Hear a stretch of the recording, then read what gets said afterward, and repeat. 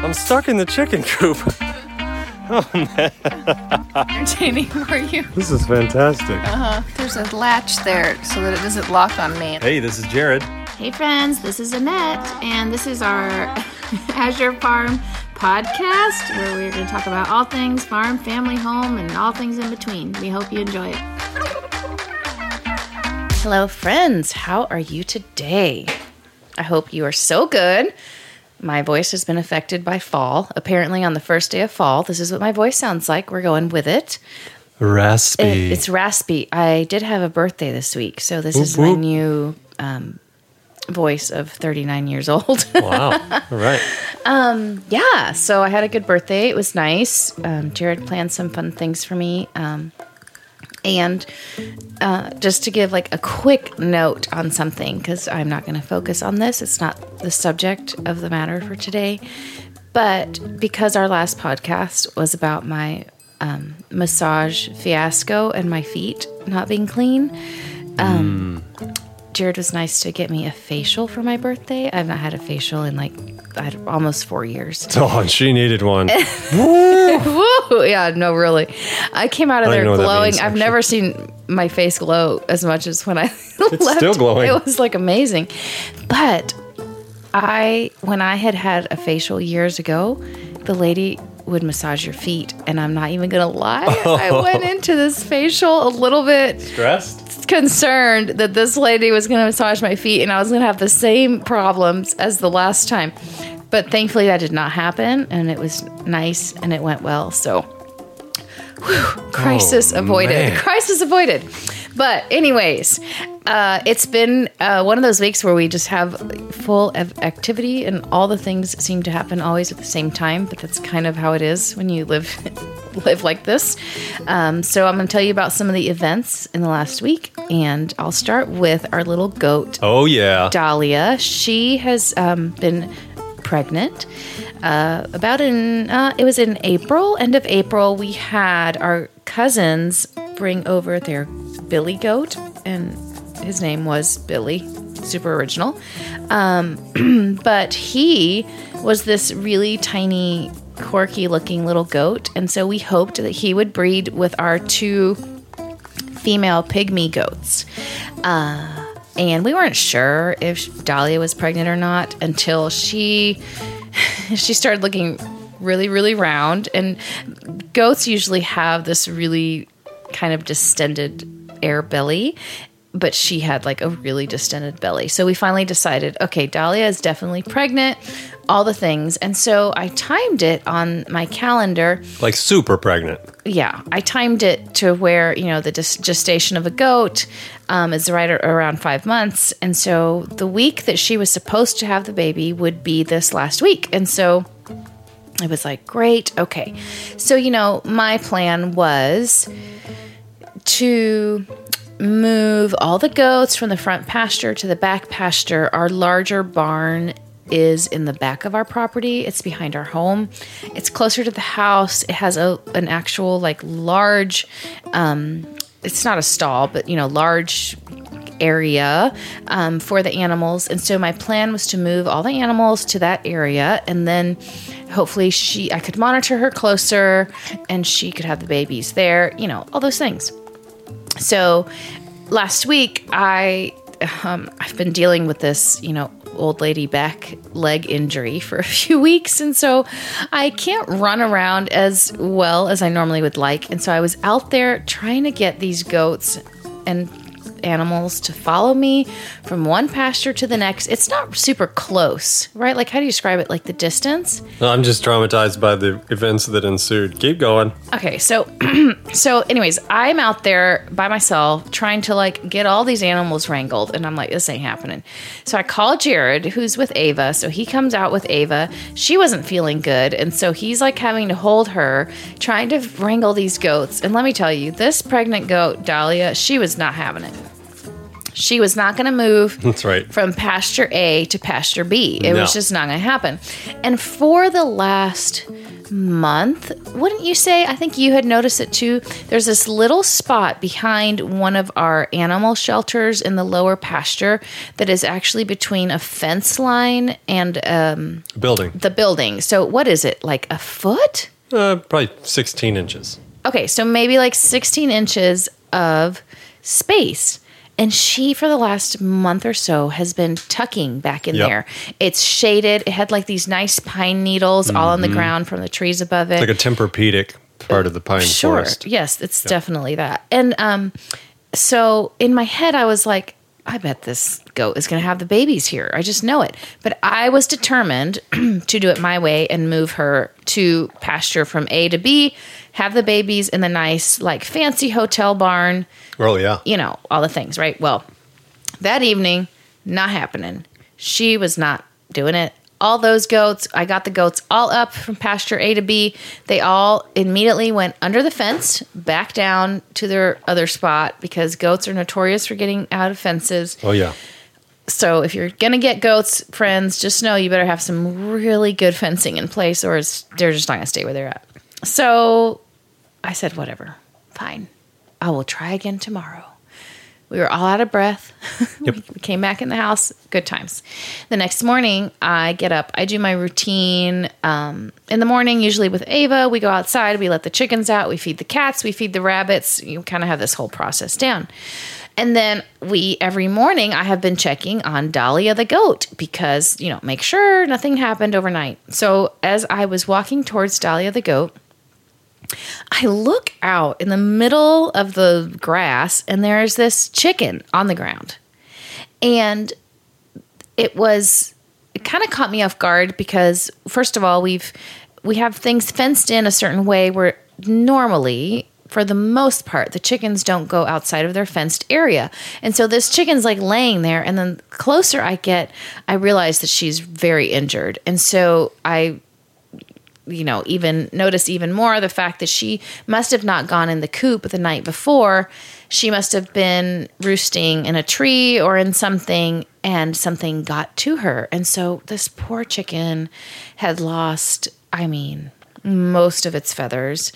It had teeth marks. It was just so sad. And, Ava is with me.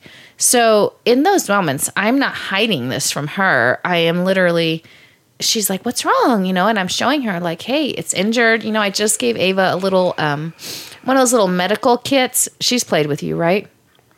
Oh, yeah. Doctor, like the whole thing. Oh, I've had surgeries, many surgeries. Yeah. So she's been really in tune with, don't you think, with like medical stuff and like tending to people and doing all these things. And so she saw this chicken and she's like, oh, we have to help it. And so I'm just trying to be like super calm for her because honestly, the chicken looked terrible. So that our gate has had issues over the last few months. And sometimes there's like this random dog that comes around, and I'm afraid that the dog had gotten to her in the early morning. So, I got an idea for a cartoon. Yeah. Here's the cartoon. Yeah. It's like chicken heaven. And they keep dogs in cages. You're the worst. Hence why everyone always thinks that we absolutely hate dogs, and we don't hate dogs. Whoa. This has nothing to do with my feelings for dogs. This has the feel of chicken feels for dogs. Because, dogs eat chickens. I get it. Yeah. This is like their revenge. Oh, I see. They're like, we will show dogs in the next life by being our pets. You're the worst. Okay. Okay, moving on. Moving on from Jared's analogy. So I took the chicken to the barn. It reminded me of a few months ago. I think we talked about being prepared and having like a first aid kit available, and things you might need on hand if something happens to your animals, and just the thought of being prepared. And so I was glad I had all these ointments and all these things. And so I set this chicken down and start spraying her and bandaging her, all these things. And I put the chicken in this dog crate, or cat crate, or whatever you want to call it, a large crate. And so, that kind of derailed our morning, right? All the things you don't really plan on. So we did all that. I went back in the house. The day continued. Well, then, like around lunchtime, I'm like, oh my word. Like, I didn't end up going out to the animals because, I don't know. Life. I found the dying chicken and blah. So I go out. And I just had this feeling. Like, when you know, I go out there and I see Dahlia, the goat, behind that little building. And I'm like, okay, what you doing? And I turn the corner and out jumps the most precious little tiny white goat baby I've seen in my entire life. Literally. And then I go around and look in the back of the house, and there's another one. 2. We didn't know if she's a first-time mom. We didn't know if she would have 1 or 2 babies. Mm-hmm. She had 2 babies. And Can I just tell y'all, you know how when you have, like, your own child, they're the cutest kind of thing? Like, you don't think any kid is really cute till it's, like, your own, and then you're like, oh, she's so cute. And then maybe, like, she's not that cute, but to you, she's so cute. Well, I think these are the cutest goats. Literally. Like, hands down. So I start screaming, Jared!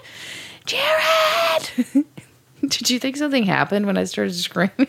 I knew there were goat babies. Oh, you knew? 100%. Oh, yeah. I was like, bring Ava! So then the next part of our adventure was, because I then had to step in and micromanage, because I obviously wasn't present for the birth and couldn't micromanage that whole part of it. I then was like, I can't leave her down here. That's right. With everyone. Now, granted, I do feel like if I was a mom and just had a baby and I still had to live with all my roommates staring at me, I don't think that would be quite as comfortable as if I had my own private room for a while. So I decided we should move her and the baby goats to our bedroom. To the onto our bed. Onto our bed. Wouldn't that be awesome? Oh, no. So I decided she should go to the barn where I originally planned for her to have the baby in the stable with the manger, the whole thing. Okay. All true. All right. Well, how do we get this goat up to there when she didn't want to go in the first place? So we go get this crate.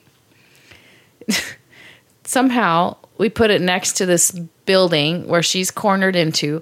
I squeeze into this 16 inches of space. I'm like smashed between literally barbed wire and a wooden building. And we finally get her and those babies in the barn. Me and my bad back carry them up the hill. We were both like, we're not going to make it. It was intense. So tired because, of course, that fall weather hadn't hit quite right just yet, and the humidity was like you could cut it with a knife. We're carrying this goat, which she's heavy. How much do you think Dahlia weighs? 600 pounds? No, Jared. I'm trying. Well, she's sliding all over the cage, so it's like, yes, heavy. I know. It's like we couldn't even. I know she's like little, but she is stocky. Oh wow. But can I tell you, it has been the greatest joy to walk out into that barn every day to see those little babies. And it's crazy how in 24 hours we went from, it was like sadness with the chicken, which the chicken ended up not making it that next morning. I feel like there's always this cycle of definite life and death on the farm. It seems like they kind of come hand in hand somehow. I don't know why that is. I don't know if that's to teach us lessons. What do you think? Do you think there's like a reason that sometimes there's these flows of, you know what I mean, happiness and sadness at the same time? It's an enigma, but I think it's linked. I'm not really sure why. Maybe it's this like gracious thing that's, as you're sad about one thing, you can be happy about another. Like it keeps your emotions in balance, but it sure does seem connected. Yeah, it's pretty interesting. It is a roller coaster, though, a little bit. Yeah.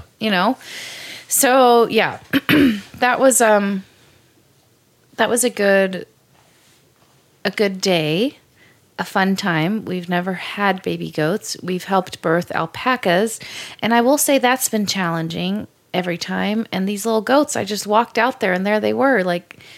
They were dry and everything. I mean, I don't know when they were born. I think they were born that morning when I found the chicken and I didn't make it down to the pasture, Well, and they're all the more healthier looking than alpacas. Alpacas look quite gangly that's true. Like that's true. Oozy ninja turtle upon birth, and they're like, "What's going to happen with this creature? They can't even walk right." They're goofy, but I think it's those things of like. These two goats are so fun. They're already playing with each other. And yeah, it kind of balances out those other times. And you're like, there's sad times on the farm, but boy, celebrate the great times too. And was actually having lunch with somebody recently, and they made that comment that we should be building up in the good times, reserves for when life pitches you curveballs and things aren't so great, that you can draw from. Because if you haven't built up in the good times, the bad times are going to literally knock you on your tail. Physical health, mental health, spiritual health, to always be improving those when possible in the good times. Then the bad times don't take you out. They just knock you down and you're resilient and you can get back up. Didn't someone recently say to you it's really good to write down things you're grateful for every day? Yeah. Because maybe sometimes we don't even realize what we're grateful for on a daily basis because we kind of are so used to the ins and outs of a normal day that certain things that probably truly could be a blessing or something to be grateful for kind of get missed. Yeah. No, so absolutely. Maybe that's a good idea, to start just being more intentional about noticing the good in every day. So then when you have those days that there's also bad, it can help you, stay positive throughout and still be grateful. Well, if you want to get really profound and deep, Sure. check this out. Tell me what you got. Oh man, this one is deep. Basically, it's about the idea of if we took time each day for careful thought and deliberate review with the goal of becoming acquainted with our own habits of life, we would better know ourselves. If we closely scrutinize, so it's kind of the idea at the end of the day, closely scrutinizing what took place today, what were the circumstances, and then here's the key line. What were my motives? So that's really the only thing we know. Did I give somebody money today on the side of the street? What was my motive? Did I feel guilty for something I did last night? Did I really want to help that person? Did I just feel better about myself? Though that's not a bad thing. But was that my motive? Was it to show off in front of somebody? Anyway, this quote really brought the idea of it hones us in on our motives. If each day we reviewed our acts to see whether the conscience approves or condemns. Oh, interesting. And man, that idea of motive, I am really fascinated by that concept of what was the motives for the things we did today? Did we show up on time to work because we thought that's the right thing to do? Or I hope it gets me a raise. I don't know. You could go through a whole host of things. What are my motives for this? And I think it's okay to come to the conclusion my motives are not good. But at least now you know, and you have the opportunity to correct that. So yeah, that's a whole nother level. Yeah. Because I think some things we just do, maybe they just become such a part of us that we don't really know what our underlying motive is. Yeah. And I think sometimes we can do it in the habit of, I'm supposed to do this, or I should do this, or I have to do this. But it may not be I really want to do this. So I think that's where questioning motive is important and healthy. Interesting. Okay. Well, we can deep dive more in that. Okay. On a different time. Deal. More in depth, I guess. Mm-hmm. But okay. Well, I'm grateful for this last week and all the little babies. I don't think the other goat is pregnant. No. I'm not 100%, but I'm 95% that she's not. Yep. At least not with two.